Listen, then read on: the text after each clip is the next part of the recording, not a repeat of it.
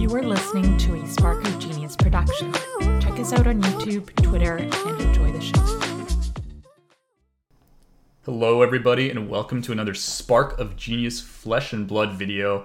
This is going to be the first interview we do with none other than the Italian stallion, the gold foil collector, the Triple D, Dante Delfico. Dante, say hi. Hey there guys, how is everybody? I'm happy to be on the channel. Fan of your work, even though I haven't seen any of it yet. You'll see it soon enough. I already have 0 videos. So I'm joined by my co-creator, co-caster, co-commentator, Mr. Rob McGalley. Rob, say hi. Hey guys. Dante already crapping on the stream. Yeah. It took about hey, you 5 guys seconds. You guys asked me on it. It's not my It took about 5 seconds for him to take a massive dump on us, and we'll see what he could do with upcoming Nats for other people. So we got a couple things we want to talk about. Obviously, being right in the thick of CC season, obviously Dante's been to every major event in North America. So we're gonna. I'm pretty sure that's a first for any American or Canadian for that matter. So we're gonna pick his brain a little bit, live vicariously through him, and see how everything went. So we're gonna start off by a bit of a preamble, bit of a meta talk. So looking on here, I wanted to ask you, Dante, what are your thoughts of how kind of the Tales of Aria heroes stack up versus the older heroes? Have you seen any like surprises in the events in terms of like a deck you thought was like hot garbage but turned out to like 9-0 into like top 8 or something like that? Mm-hmm. I think that my like thoughts kind of echo the thoughts of the people, where I think everybody thought Oldhim was like not good, and the next thing you know, the man is just like busting out wins everywhere. True. He seems to actually be a lot better than I had originally thought, and that I think a lot of other people had originally thought as well. I think that right now he's just well positioned for the meta that we're in, which is like super aggressive, because he can just stop a lot of that aggression and still be able to put on some pressure himself. But yeah, it was definitely surprising because I don't know, going into like this most recent calling, I didn't think I was going to see any Oldhim at all. And I saw a lot of Oldhim. Came out of nowhere. Came out of the woodworks. Yeah, seriously. I don't know. I guess everybody just found like the ideal build for him, and they just hopped on, and that was it. And they just went crazy. As he had some pretty good showing at the most recent calling, if I'm not mistaken. So seems to be pretty good for sure. How comparable is he to Ice Lexi? He's different. Ice Lexi is like a more aggressive and annoying deck, so. You'll find that like Ice Lexi is putting on a lot of pressure while kind of stopping what you're trying to do, depending on what type of deck you're on. Oldhim is more like, I'm just going to annoy you so much that you won't even want to play the game by the time I'm finished with you. Basically, good strategy. That's how I feel. Gotcha. Like, anytime I see an Oldhim, I just like let out a giant sigh, and I realize that this game is going to last minimum 55 minutes. And by the time I'm done, I will be so mentally taxed I'll never want to play Flesh and Blood again, but I got to go to the next round after this. So you've got like 4 Oldhims in a row. Yeah. Whereas at least with Ice Lexi, it feels like, something's happening. I feel like I'm in There's some the game, but interaction really there. you're not super in the game. They're firing arrows, they're doing something. They got that Voltaire now. It's not like on Shiver, it's like at least loading 3 of a kinds and like pushing damage back, and they're not just like, yeah, you don't have enough cards to deal with me. That's fair enough. Yeah, okay. Exactly. Fair enough. So kind of rolling into that, I know we kind of started talking a little bit about events here. So basically, what's your take on the Nationals that have already occurred? As of recording right now, for anyone who's watching, Canadian Nationals are on the horizon, along with a couple other Nationals coming up this weekend here. But the bigger ones that have already occurred are the UK one, the infamous 15-0 Briar, the U.S. Maple Leafs fan bringing it home with Briar in the U.S. Any of the other regions, I know France had an interesting final. They had a Control Reinar go into Bravo in that one. I think there was a Dash one in Malaysia, a Dory one in like something. I think Briar won Germany and Austria. I think it was the same build actually. So like any hot takes on any of those Nationals? I know you were very close to one of them, but anything else? Yeah, so not necessarily like hot takes, I guess, but it is interesting to see that super aggressive like Lightning Briar deck winning a lot of these events, just because the deck is so new. Prior to UK Nats, people didn't really even know that the deck existed. As far as I understand it, the deck was like created by Tarek Patel, who won the United States Nationals. Yep. So like obviously he did a really great job with that deck, and I think that his intention was for the deck not to be leaked.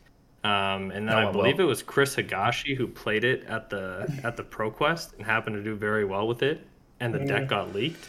And then Tarek, I'm not sure which he prefers, but I guess him and everybody that he tested the deck with, they were all kind of like, okay, well, I guess everybody knows about the deck. The cat's out of the bag, then, yeah, exactly. And then next thing you know, in the next week, people had already picked up the deck, but it hadn't gained, too much steam. Obviously, it didn't win the ProQuest. It came fourth, and people don't care about a deck unless it comes first. Sure. But then it's okay because somebody will take it to UK Nats, go undefeated with it, and now it got its first place showing for people to start caring and paying attention. And the next thing you know, it's like 90% of the meta at US Nationals and the calling the next weekend, which is pretty insane to think about how fast the deck can pick up speed. But I guess when something is like good and consistent, it's going to kind of gain traction. It's also like a relatively cheap deck to build. It's a lot of like commons and rares, and you don't really need any, super expensive cards. The Majestics are like, because from Monarch, so they're not that much. There's not a whole lot of legendary equipment that's necessary. I'll add in too that it's probably really easy to pilot as well, right? Exactly, yeah. And it's not like super difficult to pilot. Obviously, there are more complicated lines, and I think that you also have to like have a good understanding in terms of just general fundamentals. But even if not, like you can still pilot that deck to success against most players. So it had like the recipe for everything to kind of come together and make people just want to play that deck. Whereas I think if it was something like Oldhim, which is a little bit more boring to play, probably takes a little bit more finesse, just a little bit. Not necessarily everyone's play style. If that had the same story, I don't think you would see nearly as many people kind of hopping on that deck.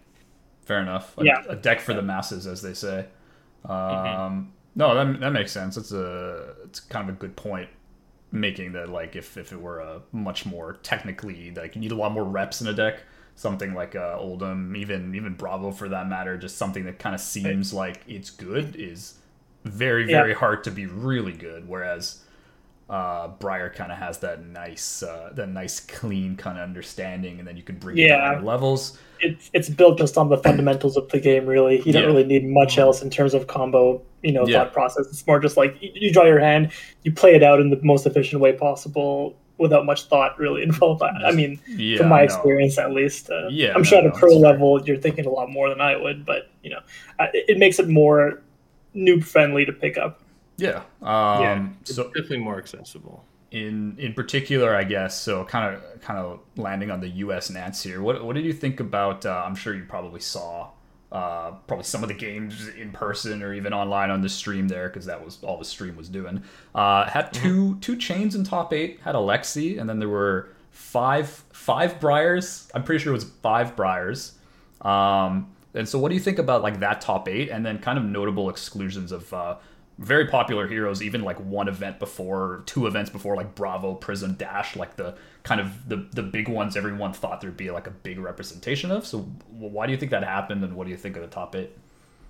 Yeah, so I think that I don't know where the Bravo players went, to be honest. I think that maybe they're just, I don't know, they just disappeared, or they didn't do well in draft or something like that, and they weren't able to come to the forefront. The Prism players, I assume, all just got dunked on by like every deck that was there, because I don't know why people think Prism is just not a good deck, man. I don't know why people like that deck so much. The bluntness. And I'm sorry to Prism players out there, but I just do not see like how anybody enjoys playing that deck or finds success with it. And obviously, like, that's not to say I've never lost to a Prism before or anything like that, but for the most part, I just feel like the deck is, relatively inconsistent and is easily countered by a lot of things that people can you can just put some cards that, attack for 6 in your sideboard, and you put them in against Prism, You just drop it and you end their turn immediately, and then you just get to play the game again. Yeah, and I remember like when Prism was a little more famous than it is right now, people would always just sideboard. Like if you were Dash, you'd put in your maximum velocities in your sideboard just to Red counter throttles. Prism. Yeah, exactly. Yeah, exactly. Like, The red throttles. Chain, yeah. Yeah, when I was playing Chain, I'd put in like ninth blades, and I would Yeah, just hold it in it my was hand and just wait for there them to for the attack, prism. and then you drop it. You just drop it on the field, and they'd be Yeah. like, "Oh, my turn's over. Okay, I don't get to play the game anymore." And then you'd be like, "Yeah, sorry, buddy." Yep. And then you'd go from there, and that was it. Can confirm. I remember at the Rhodes, when I was Rhodes at Calgary in my final game in the first match, turn 1, he phantasmaclasmed me. Saw 2 ninth plate of the Oaths. And I just sat there like,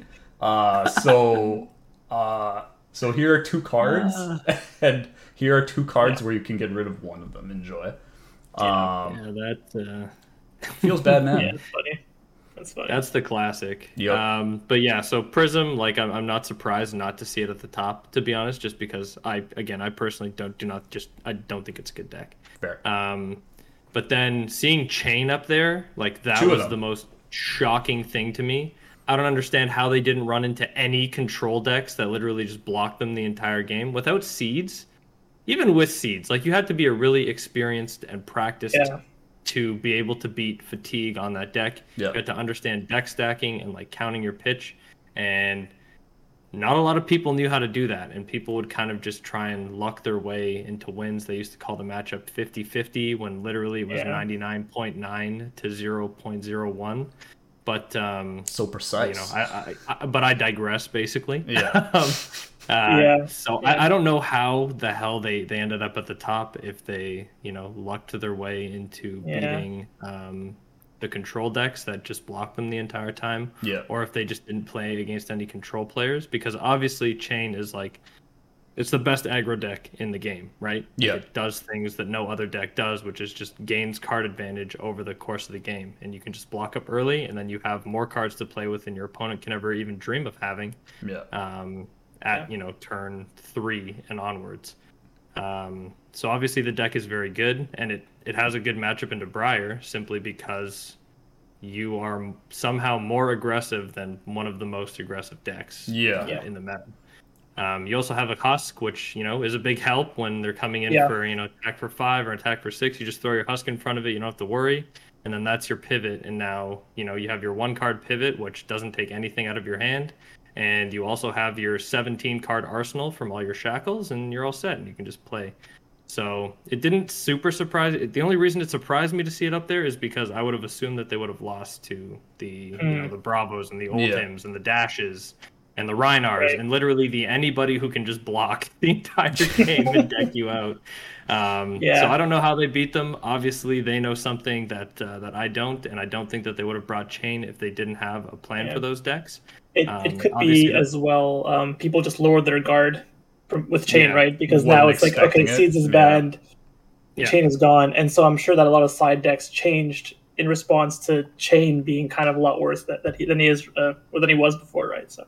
Yeah, exactly. And I don't know, like not to take anything away from those players, because obviously the people who played Chain are very good. I think one of them ended up first seed out of Swiss for Nats. Yeah, Michael, I think. And he was the calling champion the week before. Cincinnati. So, Michael, the guy, he came in and played his Chain. I remember, I think they played. He took the other Chains list, and then they played the Mirror. I think that was the top 8 game or the semis game. It was a Chain Mirror. And the one guy, the name escapes me, they were just playing the Mirror, and he pretty much played like 8 Briars or something. Like he pretty much only played Briars. It said in one of the interviews there, and I just saw, like, because when I was watching the Belittle Minnowism package, I was just kind of like, how do you not have to like high roll like Jesus to essentially make it that far? I really don't. I'm glad that you said it. I didn't want to be the one to say it, but yeah, I don't understand how these Chain decks with like 20% blood debt are hitting every like blood debt card when they're banishing, and they just draw into whatever they need. I don't know. It doesn't make any sense to me. But there was one turn that Michael had, I think, 4 shackles, and he rolled, I think it was 2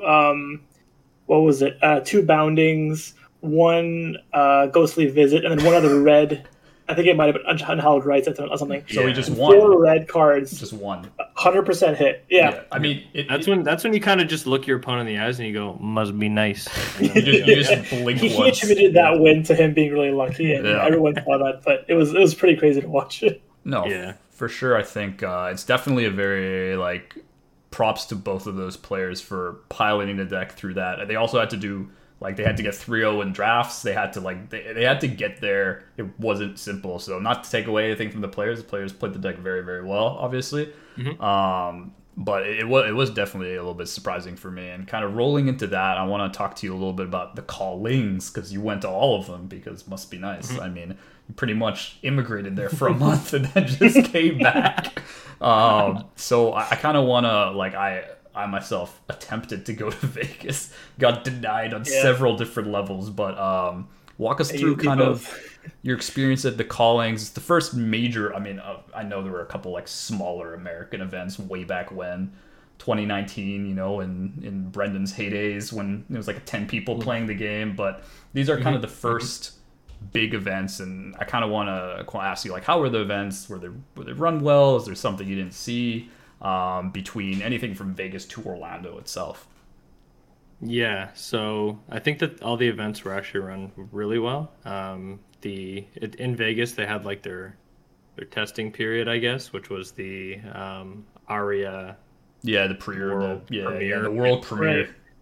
Right. Yeah, so they had that, and that one did not run super smooth. I'm not gonna lie to you. That was a little bit. Bit messy. Yeah, I was thinking that. Yeah, things were not starting on time. It was just, it was kind of all over the place, to be honest with you. Yeah. And I had absolutely no faith whatsoever going into the calling the next day that they were going to do a good job. Yeah. And that they just completely flipped the script and everything was run on time. There were basically no issues whatsoever. And it was pretty awesome, to be honest. I think that Channel Fireball did a really great job, and that that level of consistency and quality for each event kind of continued and stayed the same for all of them. It's not like there was one event that was absolutely terrible. All of them were really good, and they were all extremely well run. So that was good to see. I have one gripe about the events, which is when you're at the feature match table, which you were frequenting quite a bit.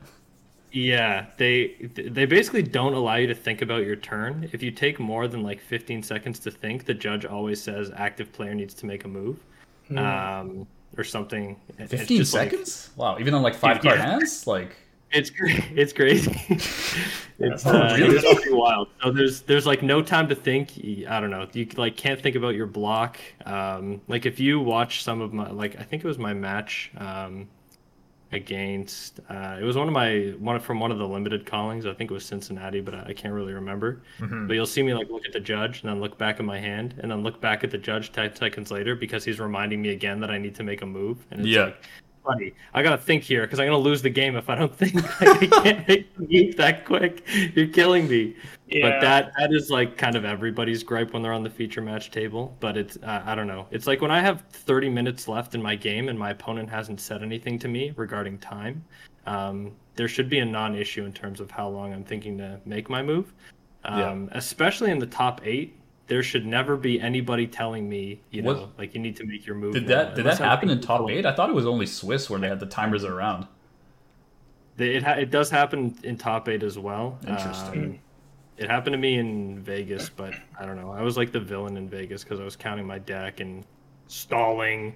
So I swear that I'm not gonna make a reel of you counting your deck. I told myself I wouldn't. That's not going to be the intro to the video. Don't worry.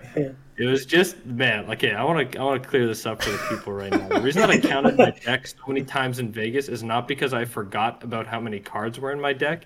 It's because I was counting for different scenarios in terms of what I would draw, to make sure that what I was putting on the bottom would come into my hand and not be banished. So I was accounting for how many plunder runs were left in my deck, so I was counting for the number of draws that I could get from that, how many Artivores were left, how many draws I can get from that. And if I didn't see any of them or if I banished all of those cards, making sure that I know what's going to be coming up if I don't draw any additional cards as well. So you just have the full decision tree. Idiot who can't remember how many cards are in my deck. Yeah, you were playing 4D chess while they thought you were counting like marbles. Big brain Dante with the 4 count. Yeah. Oh, everybody just loved roasting me, and then I became the villain of Fab overnight. But you know what? It is what it is. I suppose. You're still the hero in our hearts, man. That's all that matters. You just go there, represent us with the Canadian jersey. I mean, you're in so many pictures there. They think you're American at some point, but you're wearing the wrong jersey. Anyways, yeah, that's right. Tariq is more sorry to get off topic. I wanted to address that. I have a public platform now, so I figured I should say something about that. Oh, I'm gonna get this in post. Don't worry, guys. What do you got? Yeah. So random comment. A lot of people seem to make. You want to tell us about that final Swiss game in Orlando? That people are like. Yeah, the famous Dante Delfico can't shuffle his deck properly. IP5 get roasted. It wasn't shuffling my deck. Oh my god. Yeah, I guess there's a lot of misinformation that's going on. Oh, tons. So basically, the reason that I got an IP5 is because I was in the washroom before my game. So this is the last round of Swiss. At this point, I'm undefeated in the tournament, and I'm guaranteed to make top 8. So you're 15-0, right? Sorry, I just want to make sure. You're 15-0? No, I think it was 10-0 at that point. Oh, it was day 1, right? Yeah, okay. Yeah, so day 1. No, it was day 2. It was day 2. So it was my last game of day 2. There's 11 rounds of Swiss, and I had just finished round 10. I just played Matt Rogers and beat him, so I was like very like sweaty and nervous, and I had to go to the washroom. All right, it's fair. It's fair. You're only mortal. Yeah, exactly. So I went. I talked to some people, and I was like, all right, I took a walk. I left the venue, and then I went to the washroom.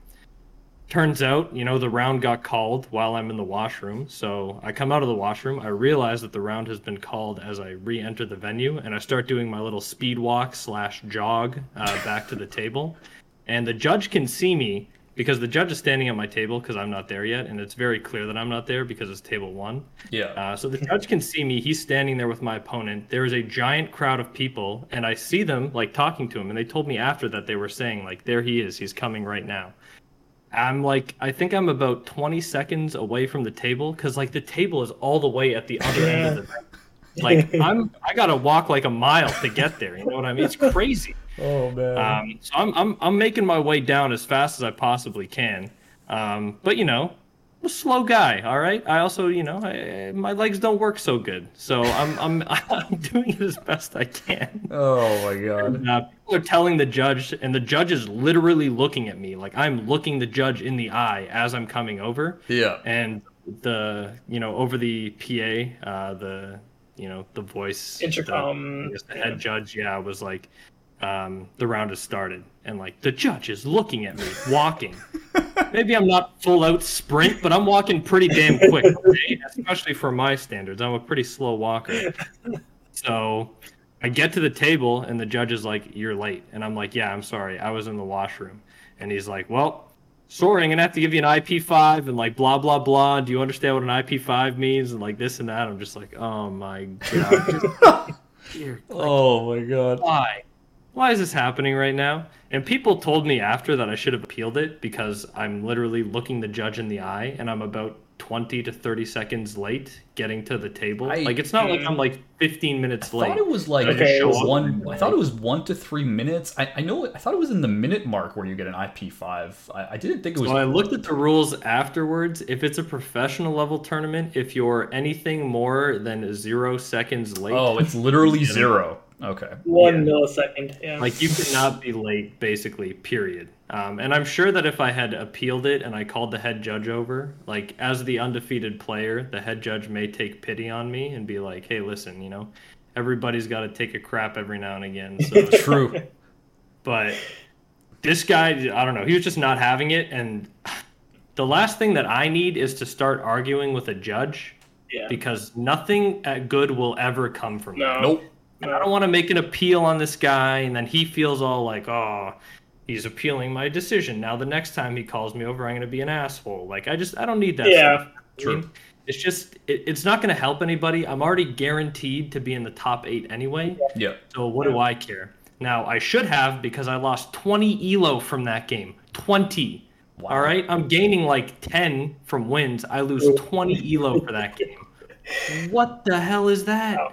Oh my god, it's the most ridiculous thing. I almost won through the IP5 as well, have you know. But that guy ended up winning the calling, actually. So, well, Fair enough. there you go. Fair I mean, enough. this is by coming to the round late. this is a great segue into the next one here. Looking back the Orlando calling. I know it wasn't that long ago. Tell us what you were running and why. Kind of a brief kind of overview on how your matches went and how the top 8 match went. Sure. So what I was running Lightning Briar, same as 90% of the people who were there. The reason that I was running Lightning Briar is because I needed a deck to run before the event, and I was kind of like up in the air on a bunch of different decks. I didn't really know which one I wanted to play. Yep.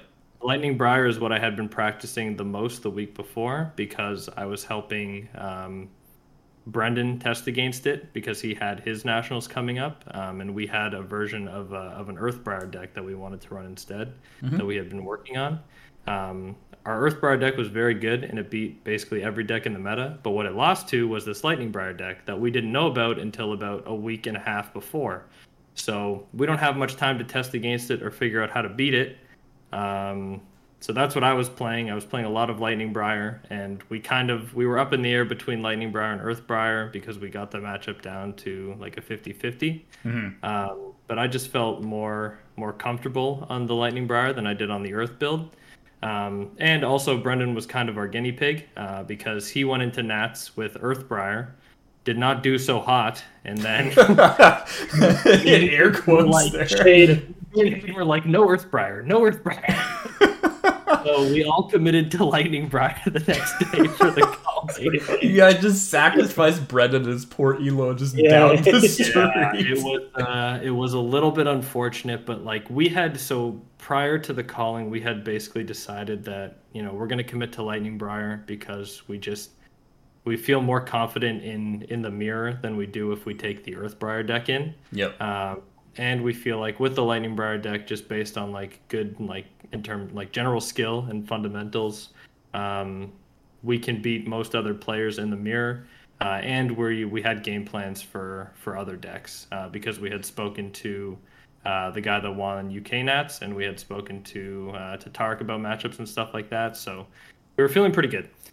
But then I don't know what happened the day before Nats. Brendan was practicing with another guy that we practiced with, Zach Bunn, who actually won the Pro Quest this weekend. So he was the guy from Team Covenant, right? Yeah, he's from Team Covenant. Congratulations, Zach. So Brendan was practicing with him when they got into Orlando. And I remember in our little group chat, Zach had basically said, I'm going to change your mind on Earthbriar. And I get to the Airbnb that we're staying in, and everybody's like sitting around testing.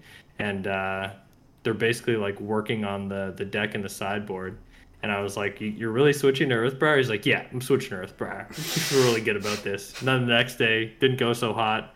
And then we're all on Lightning Briar for the calling. So that's kind of how it went. If he did extremely well with Earthbriar, I'm sure that I probably would have been on Earthbriar instead. But I just ended up on Lightning Briar because, again, that's what I had been practicing the most the week before. Yep. If it wasn't going to be Lightning Briar, it probably would have been like Dash or Rhinar or just something else. But you guys know me. I'm the ultimate meta slave. So whatever is, the most popular deck is probably what I'm going to end up playing. And that's what I did. Yeah. Fair enough. That's fair. So you're on the Lightning Briar. You get 11-1. You get top seed, and you're staring at who in your top 8 match? Oh yeah. So that was great. Yeah, 10-1. Oh, sorry, 10-1. Top seed. And then I get Matt Rogers.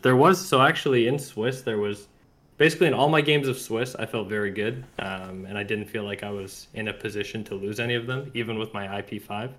But I did lose that one. But there was one game, I think it was round 3, where I just got so unbelievably lucky, it was crazy. Like there was just no possible way for me to win this game unless like an insane scenario happens to my opponent, where it was a Lightning Briar Mirror and he had to draw like all non-attack actions, which he did, but he drew a Sonata Arcanix and 2 blues. So what he could have done is played the Sonata Arcanix and like pitched to make sure that he hit anything, because we're both at 1 life at that point. Wow. He plays the Sonata Arcanix, forgets to pitch, asks if he can pitch afterwards. I say yes, but he only pitches a yellow, so he only Sonatas for 4. Only the yellow? He takes the top 4 cards off the top. It's 3 attacks and a Razor Reflex. Ooh. Puts them all back on top. Makes a Rune Chant, swings the sword. I happened to draw one of like the 3 blues in my deck that turn, so I can block the Rune Chant. And then I just take 1 card to block the sword, and then I just, swing back on my turn, and I have a Lightning Press in my arsenal that I arsenaled the turn before. And I just hit him with the Lightning Press, and I win like that. And there was probably 0 chance for me to win that game, but things just happened to go right for me. And then after that, I never felt like I was in a game that I could or should lose, basically. Did the guy check his 5th card to see if he had pitched extra for Sonata? If he would have hit his attack? He didn't check the river. He's just like no more. No, he didn't check. He kind of just he had a very sad look on his face. I felt bad, but I mean, yeah. Well, you let him pitch. I was playing to my outs, even though they were like very extremely slim. But if I want to win that game, I have to play to my outs. I played to my outs. My outs just happened to give me the 1% chance of that happening, and I ended up winning. And I think that that's something that a lot of players they don't do. They kind of just accept their loss and just kind of move on. But I think that as long as you're playing to your outs, you'll put yourself in the best chance to win. Any game that you're playing. So there was that one, and I was feeling good. I was riding high, and then I'm hearing them call out the top 8 over the intercom. And of course, the 8th name they mentioned is friggin' Matt Rogers, of course. So great. So I got to play Matt. Yeah, I got to play Matt in my first game of top 8. It's like, oh, great. Okay, so sweet. Which is good, because I know that if I beat Matt Rogers, then I win the calling. Because who else is going to stop me after, I have that kind of momentum going into my next games. Insane momentum, yeah. So I'm feeling good. I had already beaten Matt in Swiss already, so I knew that my deck could beat his. The Viserai deck that he was playing did have a very good matchup into Briar, and we had discussed it before after our game, and just kind of talked about it. So I knew that, going into it, he did have the advantage, but for the most part, I did feel like I could beat him. And we had an extremely close game, a really, really good game, but he did end up taking it in the end. Ruined my calling dreams. And then there you go. Now I got to wait for another calling that I can try with that one instead.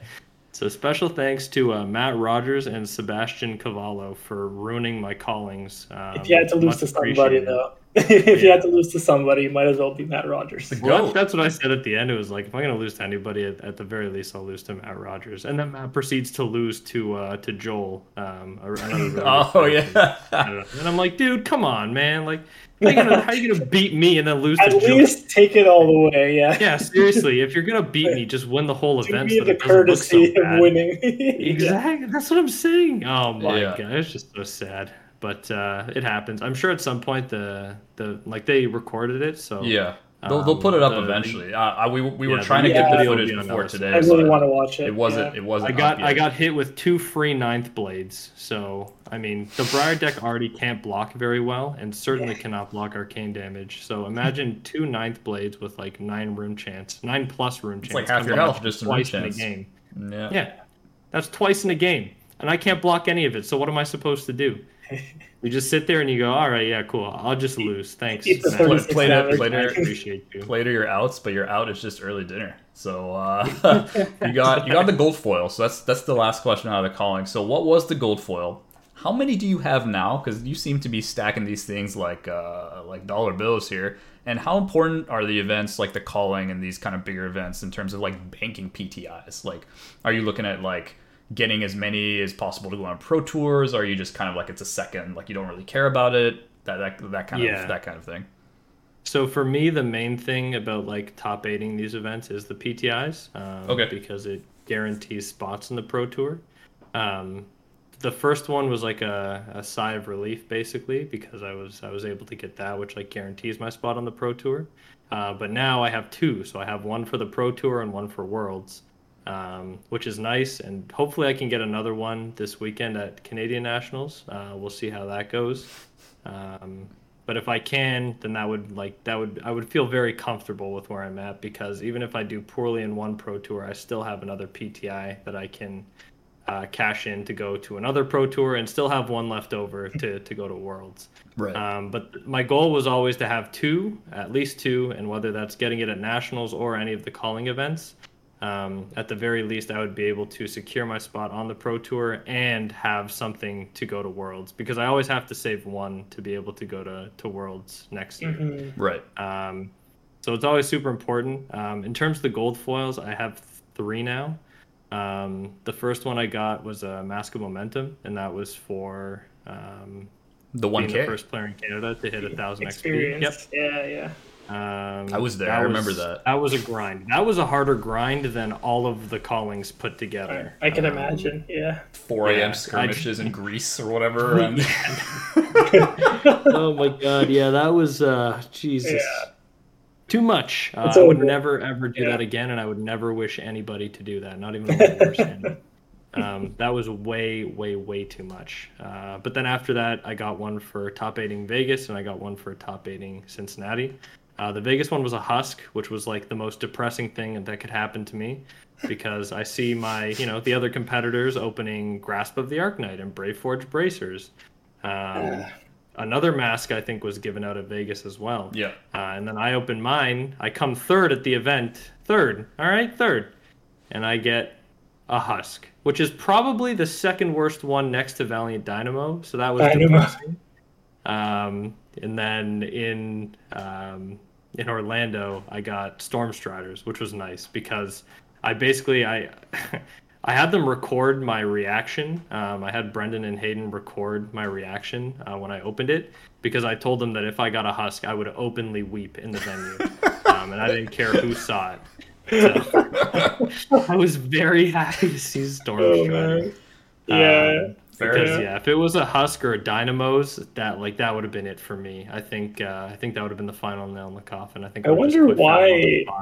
I wonder why the husk is so undervalued, because it's such an important card in chain, right? I know. Hey, listen, it's a useful card. You're asking the wrong guy, Rob. I would love to know from the collectors. I will also say it is one of the nicest looking gold foils as well, because it has gold. It has gold like in the actual carrion husk itself. Like there's additional like gold inlays. It looks good. Dante it looks way better than the mask in my opinion, but nobody cares about it. And the mask doesn't have the gold inlay as well, right? It's just the border, right? The border, I think. Yeah, so the Arcane Rising, exactly. Yeah, the Arcane Rising and the Welcome to Wraith gold foils are basically just cold foils with a gold border. But without the in-picture foiling, right? Exactly, yeah. And then the Monarch and the Tales of Aria ones, from what I understand, and from what I've seen anyway, they have actual like additional gold inlay in the actual picture itself. They're cooler, but nobody wants. The phantasmal footsteps are so beautiful. I know, yeah, dude, it's crazy. Even the Dynamos look really good. Like there is like additional gold on the boots. Yeah, you're gonna have to gold before. They're gonna have to put money into those. You gotta put up, or that's it. I mean, if people don't think it's worth it, I mean, I'm not the one buying gold foils, so it's about I don't know, finding the right buyer, I guess. So good to know about that. Kind of looking forward, as I kind of mentioned at the beginning of videos, we have Canadian Nationals coming up this weekend. We're recording it, I think we're recording 2 days before it starts. The day one, 2 days or one? No, 3 days before it starts. Yeah. I guess 2 days for you guys, 3 days for me. But kind of a couple questions on that for you. Just wondering kind of what your thoughts would be on what kind of meta breakdown you're expecting. Is it 90% Briar? Are we going to see some spice? Are we going to see some like wacky lists coming in? I don't know. Something tells me we're going to see the 90% Briar. The 90% like if I ask Briar? you two what you're on, I'm almost positive you're both going to say Briar. So Whoa. just let me have it. What are you guys on for Nats? Oh, Briar. I'll know. Yeah. I'll know on Thursday when I put my deck Fair enough. together. Yeah. Yeah, I still have to the truth. de-sleeve. You know how Yeah. I'm still using some of my skirmish sleeves that are ungodly amounts of dirty when we do like 20, 30 skirmishes. Yeah. The amount of dirt that goes on these sleeves, and then I'm just like, are my hands really that dirty? I'm like, oh yeah, they get pretty sweaty when you're playing like 6, 7, yeah. 8 Swiss in some of these skirmish events. But I took a wet wipe. I just wiped all of my wiped sleeves. all of On them. my recent, I should, but like my recent I bash gotta. deck, I just wiped every sleeve. I gotta. I'm not. You guys gotta see the sleeves on my Ira deck. You can. I ask don't. Mike. I They don't are want to see the filthy. sleeve. Yeah. Mike played with my Ira deck at Steve's locals one time, and Yeah. he was disgusted. I bet he has some Weird things to gloves. say about that. Had to take a shot after for rabies. Or Oh my god. Yeah, I just need to re-sleeve because sometimes I handle my cards awkwardly when I'm playing online, so I don't want to get called for marked sleeves or whatever, like damaged sleeve, get a judge over for like, Yeah, just geez, be marked. No, careful. I don't want any chance of that, so I'm gonna re-sleeve whatever I'm doing the night before, Yeah. literally, and not play with that deck until the tournament starts. So that's some fair. people, maybe to answer the meta or to chime into the meta question, some people looked at Matt Rogers' Viscerai list and they got a little excited. So we might see got some more really Viscerai. excited. I know I was pretty I excited got to see excited. that. I Yeah. looked at that deck. I think Nick And- Butcher's deck that Matt Rogers piloted. I got to give him credit. Obviously, he built the deck. I think. Yeah. Anyways, but point He is that usually it's a does, I very think. it's a very nice looking deck. Kind of looking into the next question here, Dante. What hero do you think will come out victorious? What cuisine will reign supreme? I think I don't know. It depends on like gem matchups and stuff, but I would not be surprised. Gem is going to be to the see- real winner, I guess. Gem usually is the real winner. But yeah, it really depends on gem matchups and things like that. Obviously, if Briar is the most represented hero there, which I firmly believe that it will be, Yeah. that will probably end up being the deck that takes it out. The But if it's not going to be a statistics-wise- Briar, it's going to be a Bravo or an Oldhim. Okay. Because they're just going to fatigue the Briars. And beating Fatigue, especially beating Oldhim, is like, oh my god, it's so hard. You'll win the game and inflict mental damage on your opponents. Yeah, no, it's like it is extremely difficult. Like it's definitely not something that's easy to do, and you have to have a game plan and like your entire like side deck board to Needs like to be know geared exactly what you towards- need to do exactly to go Yeah. into something like that. And I don't think that a lot of people do. And I can tell you, like, I'm not going to tell you exactly how to beat it because I enough. don't know when the podcast is going to come out, but maybe I'll tell you after Nats. But you do need to do some pitch stacking, which not a lot of people know how to do either. So that'll make it extremely difficult. And I know that there's going to be at least one person on Oldhim, Demos. So We're just giving that out for free. yeah, no, I will give that out for free because Demos has already given it out for free. Fair enough. There's going to be at least one person on Oldhim, so if you don't know how to beat it, you better be prepared to take a loss, like an instant loss, basically, because that's what it ends up being in Swiss. Yeah. If you're not 100% prepared to take on like these fatigue decks, and there's a lot of decks that can do it. I've seen people fatigue on Dash, Oldhim, Bravo. I've seen it on Rhinar. I've seen it on Dorinthia. I've seen it on any deck that has block Surprise. 3s and can run Fate Foreseen and Sink Below, which is every deck. Like Fair enough, they can fatigue you. And it's it's not super duper easy to come out on top of that. Obviously, the ones that do it the best though are Bravo and Oldhim. So I think that if we don't see one of the 90% of the Briars that are playing there win the event, it will probably be a Bravo or an Oldhim player who has just been fatiguing Briars all day and taking like free W's because that's just what they're playing in the tournament. And That's can Briar side deck effectively against like an Ice Lexi player? I guess you just run higher pitched, a few more blues maybe. Yeah, Ice Lexi is another extremely difficult matchup, basically anything Ice. But Ice Lexi, I think, is a lot harder to pilot, and it's a lot harder to make a good Ice Lexi deck and like understand what you need to sideboard and everything. Less consistent as well, probably. Yeah, I think that there's somebody, I forget who it was. His name is Isaac. I just don't remember his last name. But he does the the Attack Action podcast, and he actually top 8'd on Ice Lexi. Yeah. I think I watched that game. I think a lot of just people were remember a the little 3 of a shocked kind, at and the I outcome. cried, and that's it. So he got like unbelievably unlucky. I'm pretty sure in the top 8. I haven't actually watched it myself yet. It was pretty insane. I remember the moment he played his 3 of a kind. The commentators and the casters, or anything. Yeah, the casters were like face. basically they were talking about how he was going to have lethal this turn. It's like, oh yeah, plays 3 of a kind. Like, okay, what arrow is he going to play? Is it going to be blah blah blah this, and then he just kind of ends his turn. He just passes, and it's oh, poor and guy. They're like, what? What happened? He's also he came in C2, I think. So like he was right under the. So he had. Other than the first seed chain player, he had pick choice for pretty much all of his matches. So it was a little depressing. He made the right pick. I think that's pretty much a guarantee. It's just that he was winning that game. One more turn, he would have had lethal most likely. And with like a 6 card hand or 6 or 7 card hand after playing 3 of a kind, like he had, a huge chance of drawing an arrow, but just whiffed. And the chat went wild. Commentators were like questioning life, life decisions. I feel really bad for him. That was a sad loss.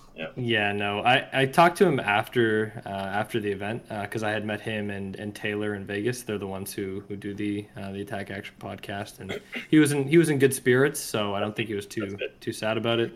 A top 8 is a top 8. So even if you don't end up winning the event, obviously you're there to win, but. For the most part, like if something like that happens to you, you just kind of got to accept it for what it is, and it's like getting double razor reflexed in a chain mirror. When did that happen? That doesn't happen. I'm pretty sure that's the stuff of dreams. I remember hearing one of his interviews with one of the people at the calling or at nationals rather, and he was talking about how he felt lucky just to be in top 8. I don't think he expected to be there, so. I'm sure that what you said corroborates that story where it happens and then you just gotta smile at it and move on.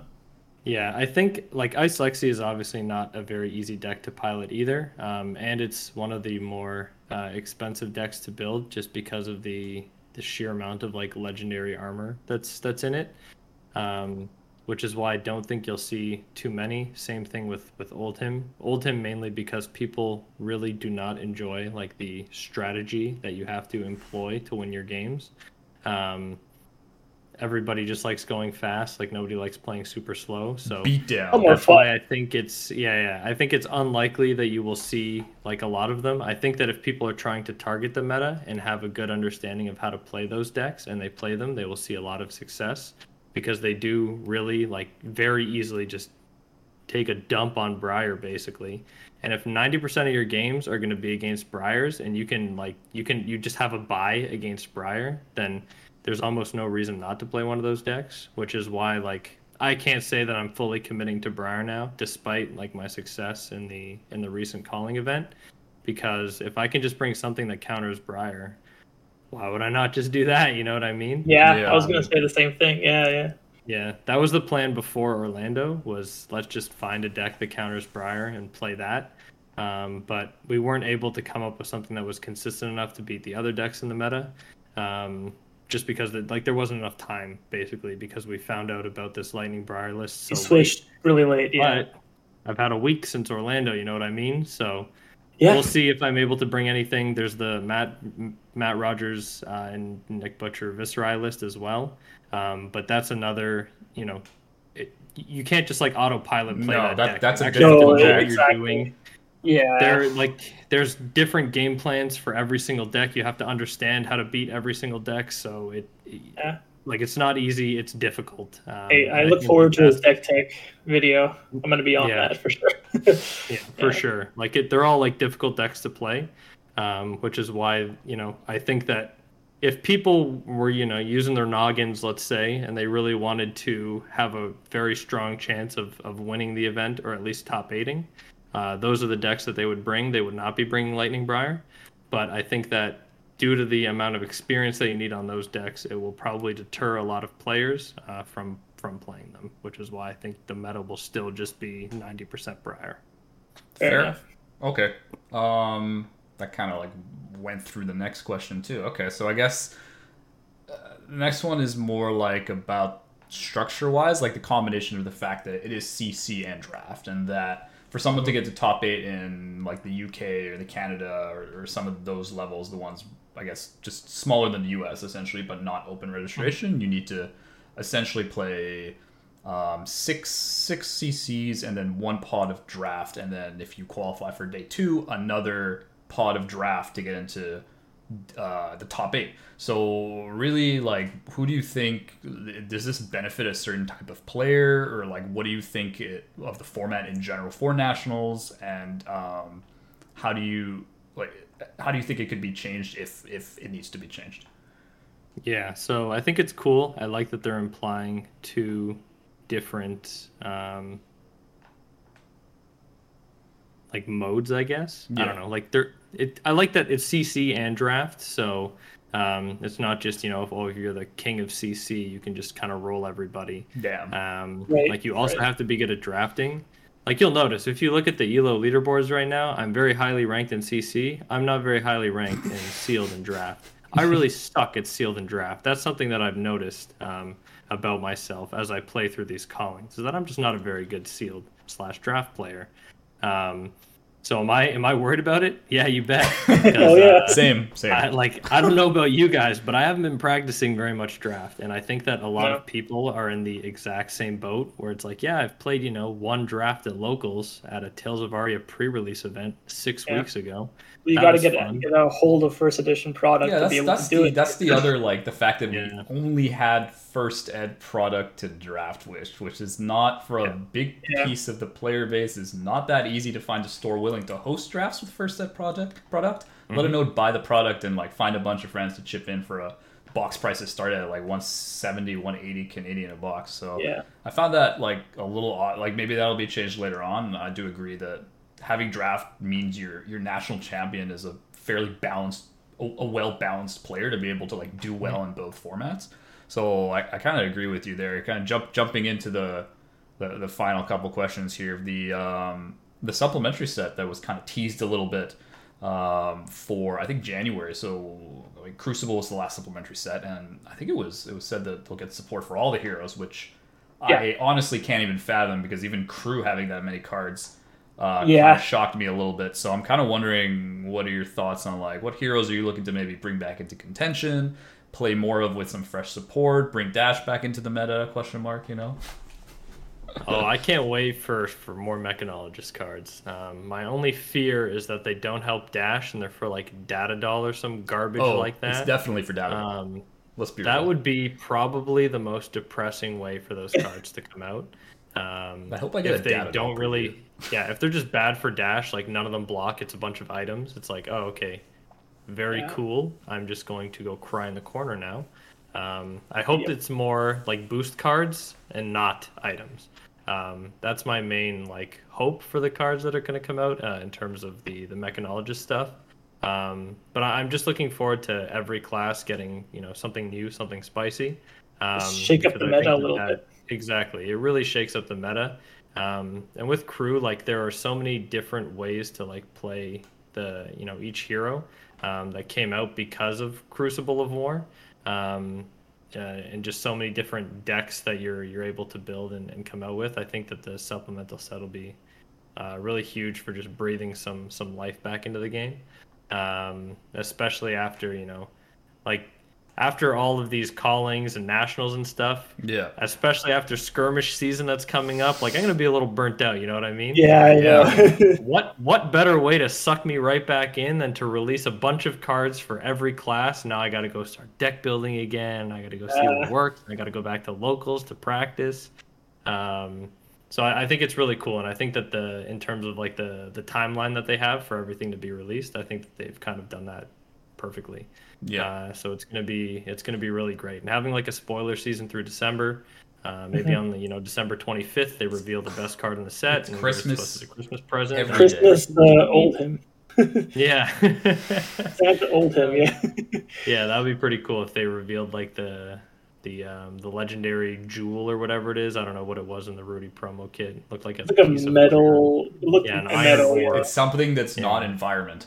That's all. It's not like a land or something or whatever, which Yeah. is getting a little like a sideways jewel. little old at this point. Would be a cool spoiler on Christmas Day. I can tell you that much. Sure. But yeah, I don't know. I just think that they're kind of doing everything right now, and I think that what we saw from Crucible in terms of how it shook up the meta and how it allowed different decks to be built and played.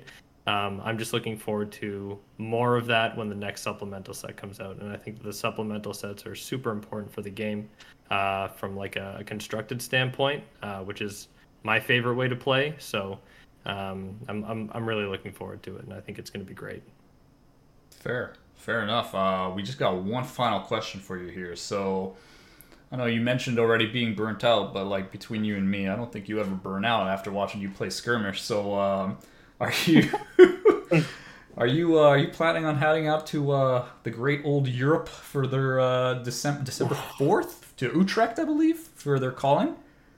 So initially, basically Utrecht got I think it was announced just before the Vegas calling was went down. I can't remember exactly, but just before like the Vegas calling had started, and I basically told myself that if I didn't get a PTI, like I didn't top 8 any of the 4 calling events, that I would go to Utrecht to try and get my PTI there.